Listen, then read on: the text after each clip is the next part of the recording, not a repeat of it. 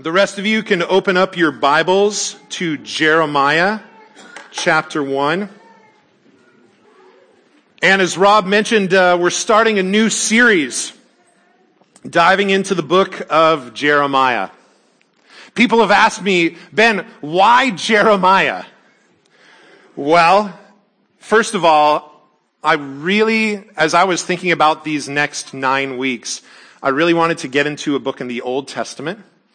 I wanted to get into a prophet as well, and specifically an unfamiliar prophet. A lot of people talk about Isaiah, a lot of people talk about Jonah. I wanted to get into one of the more unfamiliar prophets. There was also a book I read a couple years ago that talked a lot about Jeremiah that I just loved. But more than all of that, why Jeremiah? Because it's in the Bible. And because here at Neighborhood Bible Church, we love getting into God's Word. We love talking about the Bible. We speak to the whole Bible. We believe that all Scripture is breathed out by God and is profitable for doctrine, for reproof, for correction, for training in righteousness, that the man of God may be thoroughly equipped for every good work. In fact, in the 12 years that we've been going as a church, here's some of the different series that we've gone through that have directly addressed books of the Bible. We've gone through a series on Judges, 2 series on the book of Psalms. We're diving into Jeremiah today. We did a series on John, Romans, Galatians, Ephesians, Colossians, 1 Thessalonians, James, 2 Peter. We also did a series called The Step of Yes, where we looked at portions out of Genesis, Exodus, Numbers, Joshua, Judges, 1 Samuel, 1 Kings, Nehemiah, Esther, Job, Jonah, and Zephaniah. The youth followed along with the series in John, the series in James, and the series in Ephesians. And the youth have also done series on the books of 1 Timothy, Jonah, Revelation, and they just finished one on Ecclesiastes. So we love the Bible. We love getting into the Bible. We love talking about God's Word. I look forward to the day when we've covered every book of the Bible on Sundays and we just need to get back in and keep going. So why Jeremiah? Because it's a part of the Bible. It's a part of God's Word. And we're diving in to God's Word. You know how the mere mention of something can make it more noticeable? You know, like you're driving around and, you might not notice a Subaru, but when you start shopping for a Subaru, all of a sudden you see Subarus everywhere, right? Or your best friend, takes you for a ride in their new Subaru, or your pastor mentions Subaru and you head out of church after and you just see Subarus all over the place. You're welcome, by the way. This totally happened to me with Jeremiah. As I started prepping and diving into the book and just studying it and preparing for this series, I started seeing it all over the place. In a book I was reading, in a message I was listening to, in a blog I was reading, even on Facebook, I started seeing Jeremiah just pop up all over the place. But I really hope that happens to you too as we go through this series. In fact, if you haven't read it before, or if you're looking for something to read Jeremiah. I've talked to many of you who have already started reading it knowing that this series was coming up. And since we're tackling the longest book in the Bible by Hebrew word count in 9 weeks, we're not going to get to every single verse. So I encourage you to dive in and read it. Now, as we dive in to our series on Jeremiah this morning, we're going to look at a few things today. We're going to look at the history. We're going to look at the context. We're going to look at the prophet himself.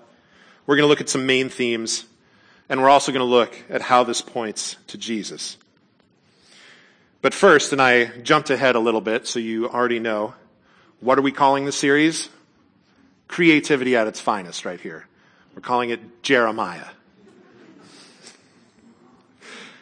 But there are 4 themes throughout the book that we're going to focus on, that I put as a part of the series title, there to remind you what to be looking for as we read.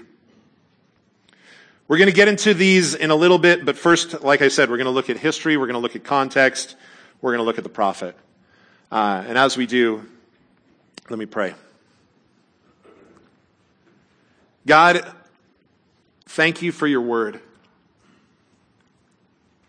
God, it's just so awesome to open up your Bible, to dive in and to hear what you have to say to us. God, your word never returns void, but always accomplishes the purpose for which it was intended. So God, as we dive in this morning, touch our hearts, touch our lives, move us. Draw us closer to yourself. We ask all this in Jesus' name. Amen. Amen. All right. You're open to Jeremiah? Good. If you're not, open up Jeremiah chapter 1. It says, the words of Jeremiah, the son of Hilkiah, one of the priests who were Anathoth, I'm horrible at these names, in the land of Benjamin, to whom the word of the Lord came in the days of Josiah, the son of Ammon, king of Judah, in the 13th year of his reign. It came also in the days of Jehoiakim, the son of Josiah, king of Judah, and until the end of the 11th year of Zedekiah, the son of Josiah, king of Judah, until the captivity of Jerusalem in the 5th month. A lot of names to start off this book. But what it does is this little snippet right here tells us a little bit about Jeremiah, which we'll get to soon.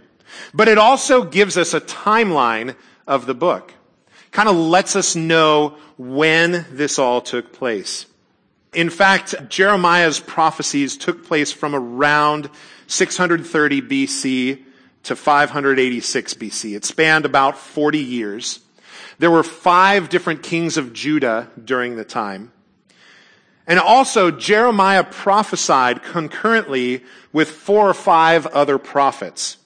So Habakkuk, Zephaniah, Ezekiel, and Daniel were all prophesying at that time, and maybe Obadiah as well. We're not 100% sure on Obadiah. But this takes place in the time before and leading up to the Babylonian captivity of Judah. Some of you like maps. Here's a map. And it's actually a relevant map too, which is a great thing. This is showing the exile out of Judah into Babylon, and the possible route that they went as they left. But just to give you an idea of what's going on during this time.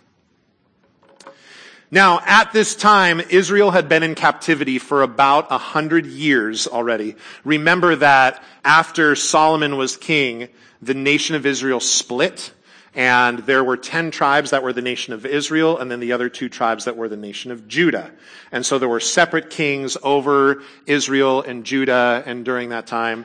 And the nation of Israel was taken into captivity by Assyria. And so they've been in captivity for about 100 years at this time. And now Jeremiah and these other prophets are warning that they didn't repent, and they're going to go into exile. Okay, giving away the ending. But I think a lot of you know that already. So that's a little bit about the history. Now I want to talk about the context. Now, context is more than history. History tells us what was going on at the time. Now that's a part of context. History talks about who, talks about where, talks about when. Context dives into more. Yes, like I said, history is a part of context, but context can also answer some of the questions of what, of why, and of how. And this is really key when you're looking at Scripture, particularly as you're looking at the prophets. Now, we're really careful as we go through Scripture, and it's important for anyone that's diving into Scripture and reading it to not take it out of context. Don't we dare take things out of context. So as we dive into this series, there's a number of verses in Jeremiah that are Instagrammable. You make them look beautiful. For I know the plans I have for you, declares the Lord. Plans to prosper you and not to harm you. Plans to give you a hope and a future. It's a beautiful verse. And we're going to look at it in context. We're going to dive into why that was said and who that was said to. There's verses like this you might be familiar with. Blessed is the man who trusts in the Lord, whose trust is in the Lord. Beautiful. But we're going to look at that in context and what's going on. The Lord appeared to us in the past saying, I have loved you with an everlasting love. I have drawn you with unfailing kindness. Again, just happy verses. All three of these just can put a smile on your face. But when you read the whole book, you're hard pressed sometimes to put a smile on your face. And so we're going to look at these verses in the context of what's going on and why those things were said. So I wanted to speak to that. Now, there's a mistake that can often be made with prophets. And it's a mistake that I've made multiple times. And as I was preparing for Jeremiah, I realized it. When you're studying a book of the Bible, you're taught to ask questions. Who wrote this book of the Bible? To whom was it written? Why was it written? And I realized as I was preparing for this that when I would read prophets, I would ask the question, who prophesied? To whom did he prophesy? Why did he prophesy? But we're missing something key with that. Not only do we need to look at the questions about prophecy, which are really more historical questions, but we also need to ask why these prophecies were written down. Why were these prophecies written down? See, it's easy when you think about prophets, and when someone tosses out the word prophet, to instantly go and think of the prophetic books. Isaiah, Jeremiah, Lamentations, Ezekiel, Daniel, Hosea, Joel, Amos, Obadiah, Jonah, Micah, Nahum, Habakkuk, Zephaniah, Haggai, Zechariah, Malachi. Those are the prophets, right? Those, and Lamentations isn't the name of a guy, But those right there, those are the prophets. Well, no, those are the prophets that had things written down, that wrote down what they prophesied. But there are a ton of other prophets in Scripture. But we don't have what those prophets said. We don't have their prophecies written down. Samuel, we don't have his prophecies. Nathan, the prophet Nathan who comes and rebukes David, we don't have a lot of his prophecies. Elijah, Elisha, just to name a few, they prophesied and we know a lot about them, but we don't have what they wrote down. So we need not to ask just about why something was prophesied, but also why it was written down. So, why was Jeremiah written down? Well, Jeremiah was actually written twice. Jeremiah had written everything down with the help of a scribe named Baruch and got most of the way done. And then the king said, well, I don't like that, and grabbed it all and burned it. And then they started again, which we'll find out as we go through the book. But it was finished right around the time that Judah was taken into exile. This is so critical as you read the book, to read from the mindset of someone that is in exile. Someone who has been taken from their homeland against their will, but also someone who has been repeatedly told that the exile was coming and didn't listen or didn't change their ways. Off they go, being taken to exile. Here you go. Hey, take this with you. You're going to need some reading material, while you're in exile for 70 years. Now, we're going to get into this later this morning, but this makes Jeremiah read in a very, very different way. In a very different way. So context is really, really important. All right. Now, let's talk about the prophet. So again, Jeremiah chapter 1, verses 1 and 2. The words of Jeremiah, the son of Hilkiah, one of the priests who were in Anathoth, in the land of Benjamin, to whom the word of the Lord came in the days of Josiah, the son of Ammon, king of Judah, in the 13th year of his reign. So right in those two verses, we find out two things about Jeremiah. We find out that he was a priest. His dad was a priest. He was a priest. But we also find out that the word of the Lord came to him. We find out that he's a prophet. But something else I found out as I studied Jeremiah, as I looked at who the guy was, I found out that Jeremiah was young. When he was called by God to be a prophet, Jeremiah was probably in his late teens or early 20s. He was a young guy. And he was called to speak bluntly and harshly to his elders, the people that he looked up to, the people who were training him, raising him up. He had to come and give them some bad news. It would be like David Adam walking in to an elders meeting and saying, guys, you are headed in the wrong direction. Look forward to seeing you in a couple of weeks.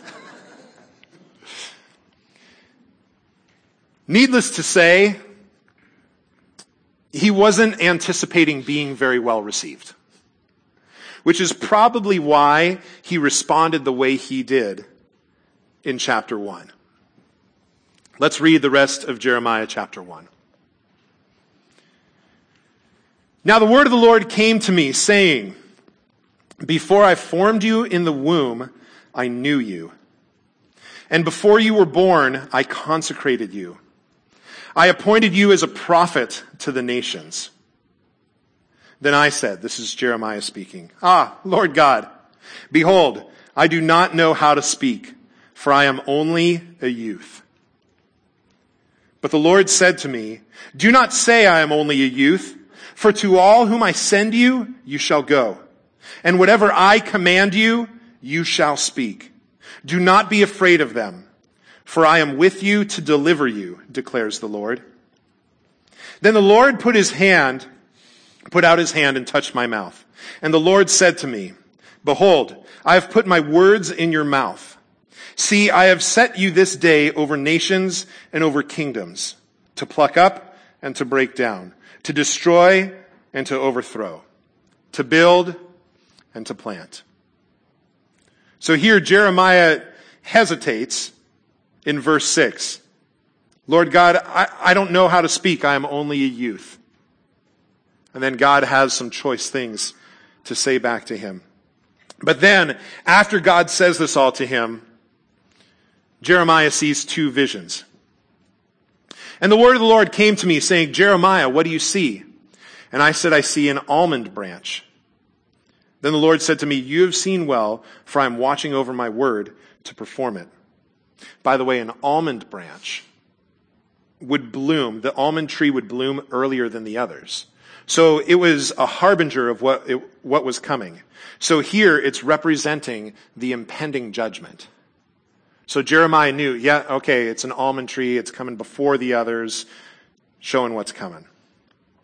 Then the word of the Lord came to me a second time, saying, what do you see? And I said, I see a boiling pot facing away from the north. Then the Lord said to me, out of the north disaster shall be let loose upon all the inhabitants of the land. So think about the pot, think about the spigot facing away from the north. So what's coming out of the pot, what's pouring out of the pot, is pouring towards the nation of Israel, the nation of Judah. For behold, I am calling all the tribes of the kingdoms of the north, declares the Lord, and they shall come, and every one shall set his throne at the entrance of the gates of Jerusalem, against all its walls all around, and against all the cities of Judah. And I will declare my judgments against them, for all their evil in forsaking me.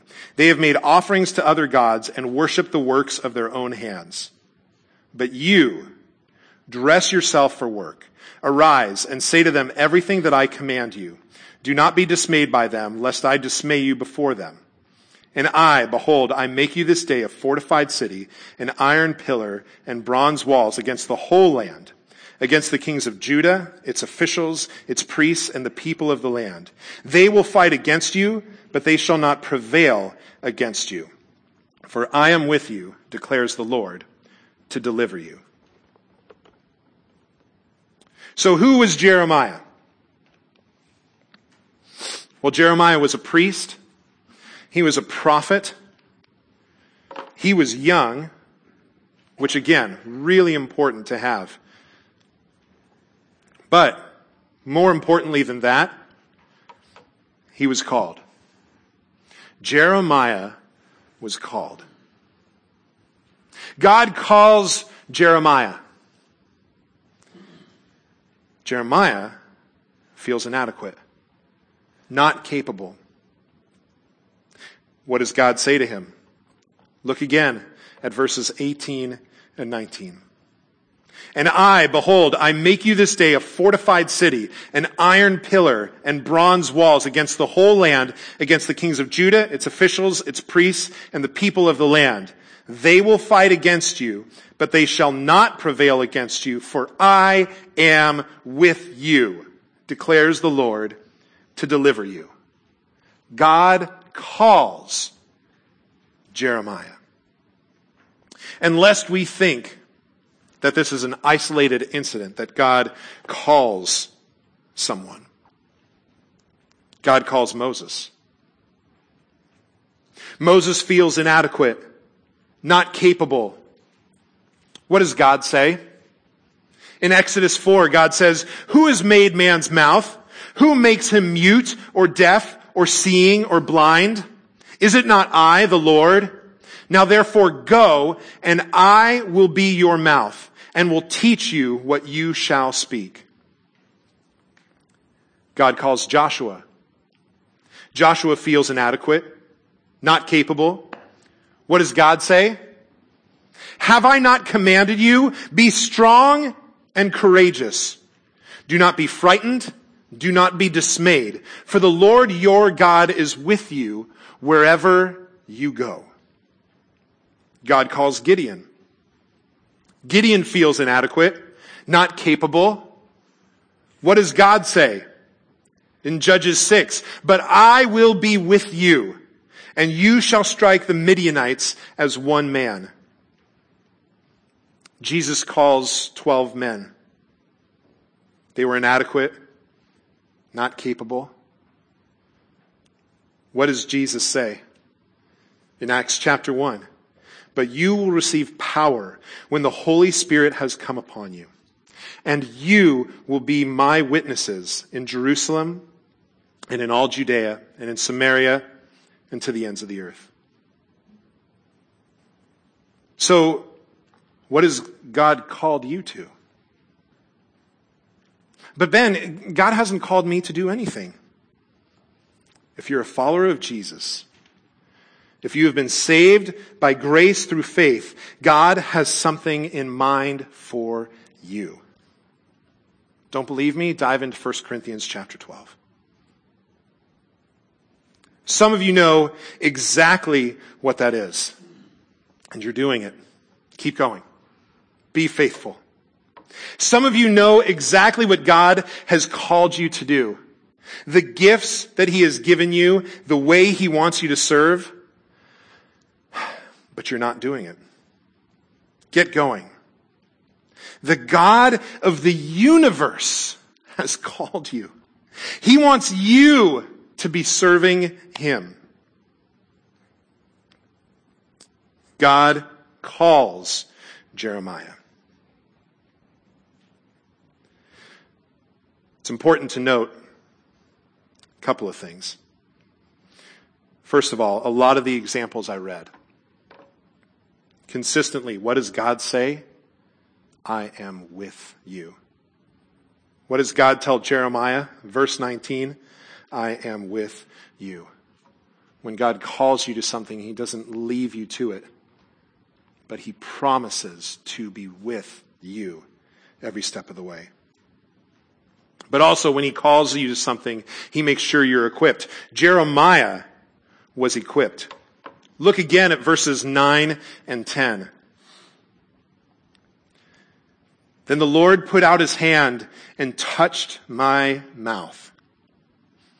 And the Lord said to me, Behold, I have put my words in your mouth. See, I have set you this day over nations and over kingdoms, to pluck up and to break down, to destroy and to overthrow, to build and to plant. God doesn't just send Jeremiah out and say, hey, good luck, but he equips him. He puts his words into Jeremiah, so that as Jeremiah speaks, it's not his words, but it's God's. Now, let me just touch on the four main themes in the book. I'd encourage you, as you read the book of Jeremiah, to be looking out for these. We're going to take time looking at each of these as we go through the book. So I won't spend a lot of time on them now. But I want you all to know what we're going to be looking at and what we're going to be looking for. More than that, I want you to know the themes we'll be focusing on so you can be praying along these lines. Maybe God has something to say to you in one of these areas. Maybe it's an area where you need to grow. I pray that as we go through the book of Jeremiah, that God will speak to you. So here they are, and you can write them down. There's space for it on your notes. First is lament. Jeremiah was known as the weeping prophet. A lot of people, in fact, attribute the book of Lamentations to Jeremiah as well. There's debate as to the authorship of Lamentations. But even without Lamentations thrown in, there's still a lot of weeping that Jeremiah does throughout the book of Jeremiah. He weeps multiple times in the book. But God also laments. Judah laments. Next Sunday, we're going to talk a lot more about the subject of lament and just get into it. So lament. Next, faithfulness. Like I mentioned before, Jeremiah's words were not well received. They weren't.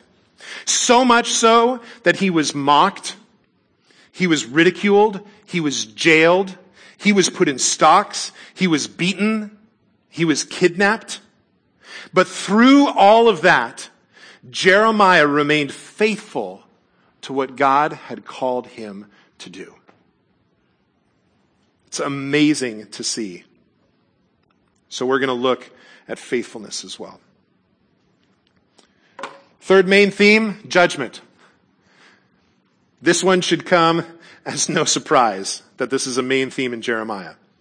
Like we just read, even in chapter 1, setting up the whole book, God says, hey, judgment is coming. It's what he lays out in the first chapter, and this is his main message to Judah throughout the rest of the book. This is what God is trying to get across. Judgment. So we're going to talk about judgment as well. And then finally, hope.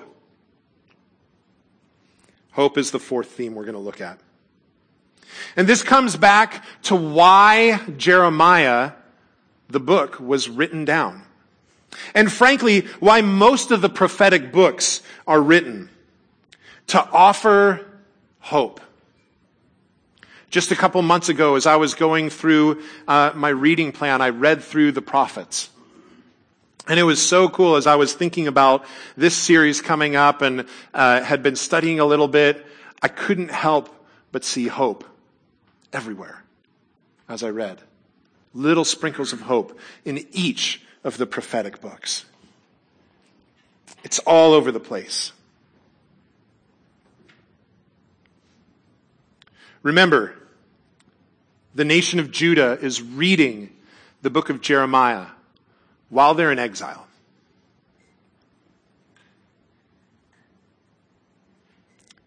So, as they're reading, Not only are they sitting and dealing with, hopefully, the weight of their sin, the loss. As they're reading this, they're looking at time after time that Jeremiah came and said, you need to turn. You need to repent. Judgment is coming. You're going to be taken into exile. You're going to be drawn away.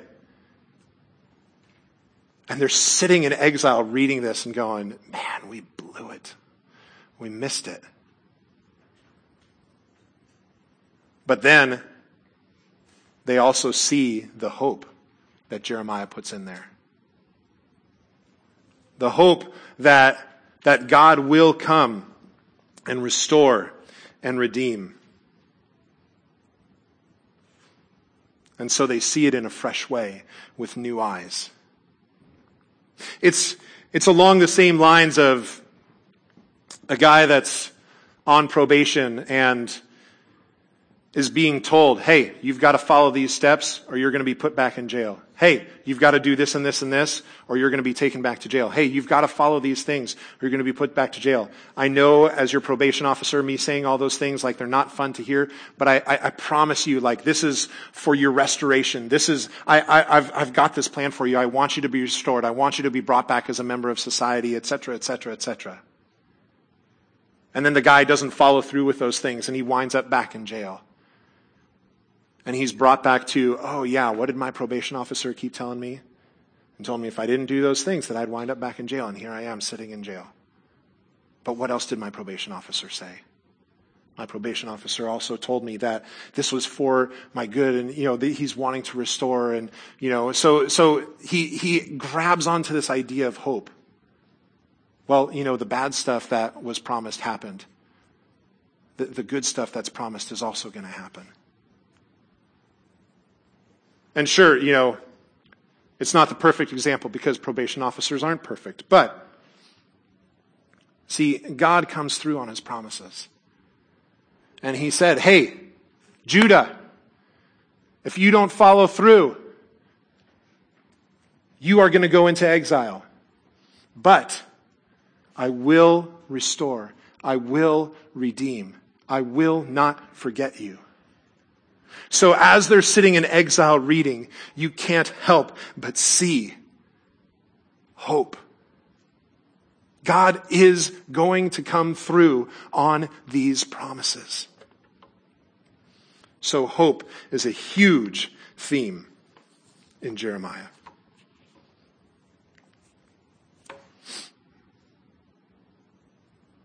Where's Jesus in Jeremiah?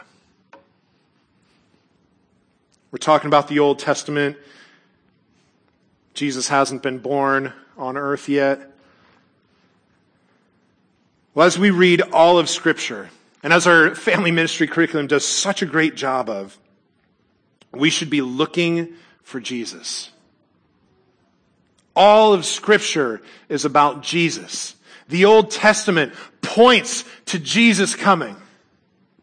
And the New Testament talks about who he was on this earth, and the work that he did and the redemption that he brought. Jesus is in Jeremiah. Now, he's expressly pointed to a couple of times as the righteous branch. In Jeremiah 23, it says, behold, the days are coming, declares the Lord, when I will raise up for David a righteous branch. And he shall reign as king and deal wisely, and shall execute justice and righteousness in the land. In his days, Judah will be saved, and Israel will dwell securely. And this is the name by which he will be called, the Lord is our righteousness. And in Jeremiah 33, it says, behold, the days are coming, declares the Lord, when I will fulfill the promise I made to the house of Israel and to the house of Judah. In those days and at that time I will cause a righteous branch to spring up for David, and he shall execute justice and righteousness in the land. In those days Judah will be saved, and Jerusalem will dwell securely. And this is the name by which it will be called, the Lord is our righteousness. So Jesus is expressly pointed to in the book of Jeremiah.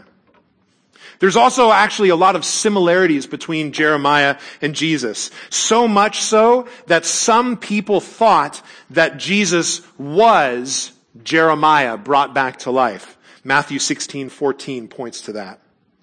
But also a couple other similarities. Both wept over Jerusalem. We'll see that Jeremiah weeps over Jerusalem, but multiple times Jesus wept over Jerusalem. Both also condemned the commercialization of the temple. In Jeremiah 7, it says, "Has this house, which is called by my name, become a den of robbers in your eyes?"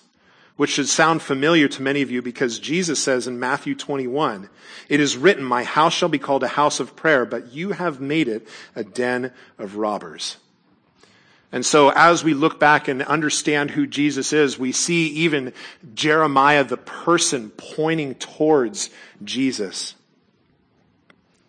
But where we see Jesus the most in Jeremiah is the whole concept of hope. As the Israelites sat in exile, knowing that they deserved to be there, they read about redemption. And that gave them hope.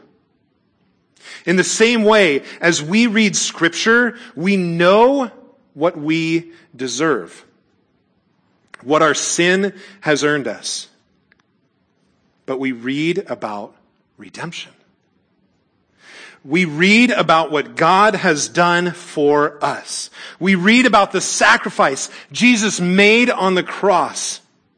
And that should give us hope. There are so many passages about this, but let me just point out a few of Jesus' words that he gave to his disciples just before he was crucified. John 14, 1 through 3 says, "Let not your hearts be troubled. Believe in God. Believe also in me. In my Father's house are many rooms. If it were not so, would I have told you that I go to prepare a place for you? And if I go and prepare a place for you, I will come again and will take you to myself, that where I am, there you may be also."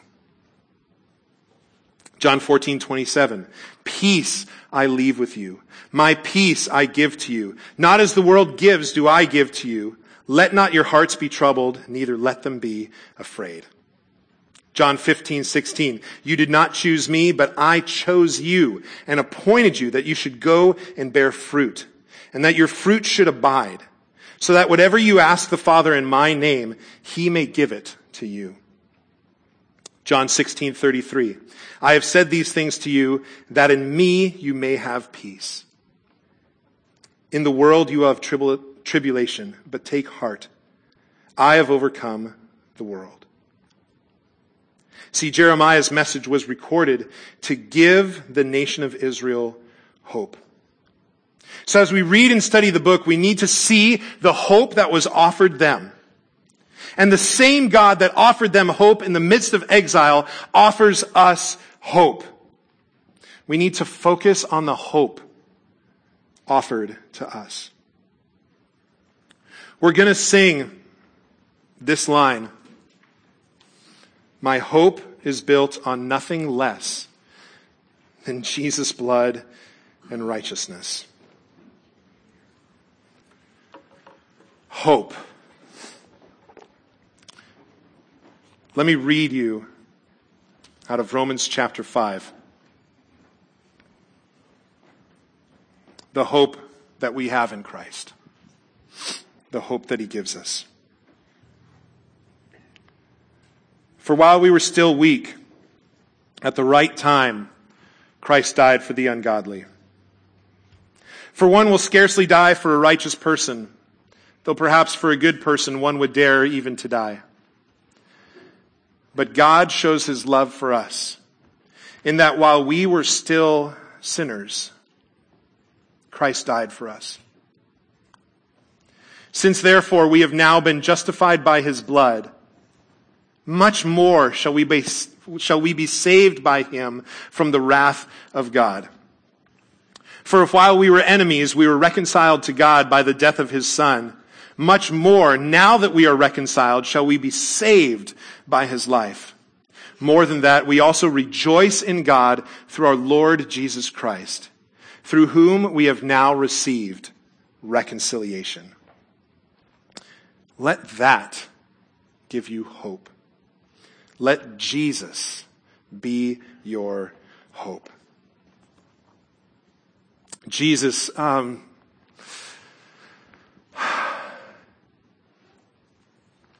there's not much more that I could say than thank you. Thank you for offering hope. God, as a nation was disobedient, as a nation was taken into exile, you still offered hope. You don't give up on your own. God, you don't give up on us. I'm so thankful for that. God, I'm thankful for the hope that you offer to us. Thankful for the example we see in Jeremiah. And God, thankful for what you've done for us. While we were still sinners, you died for us. Thank you so much for that. We love you. Amen.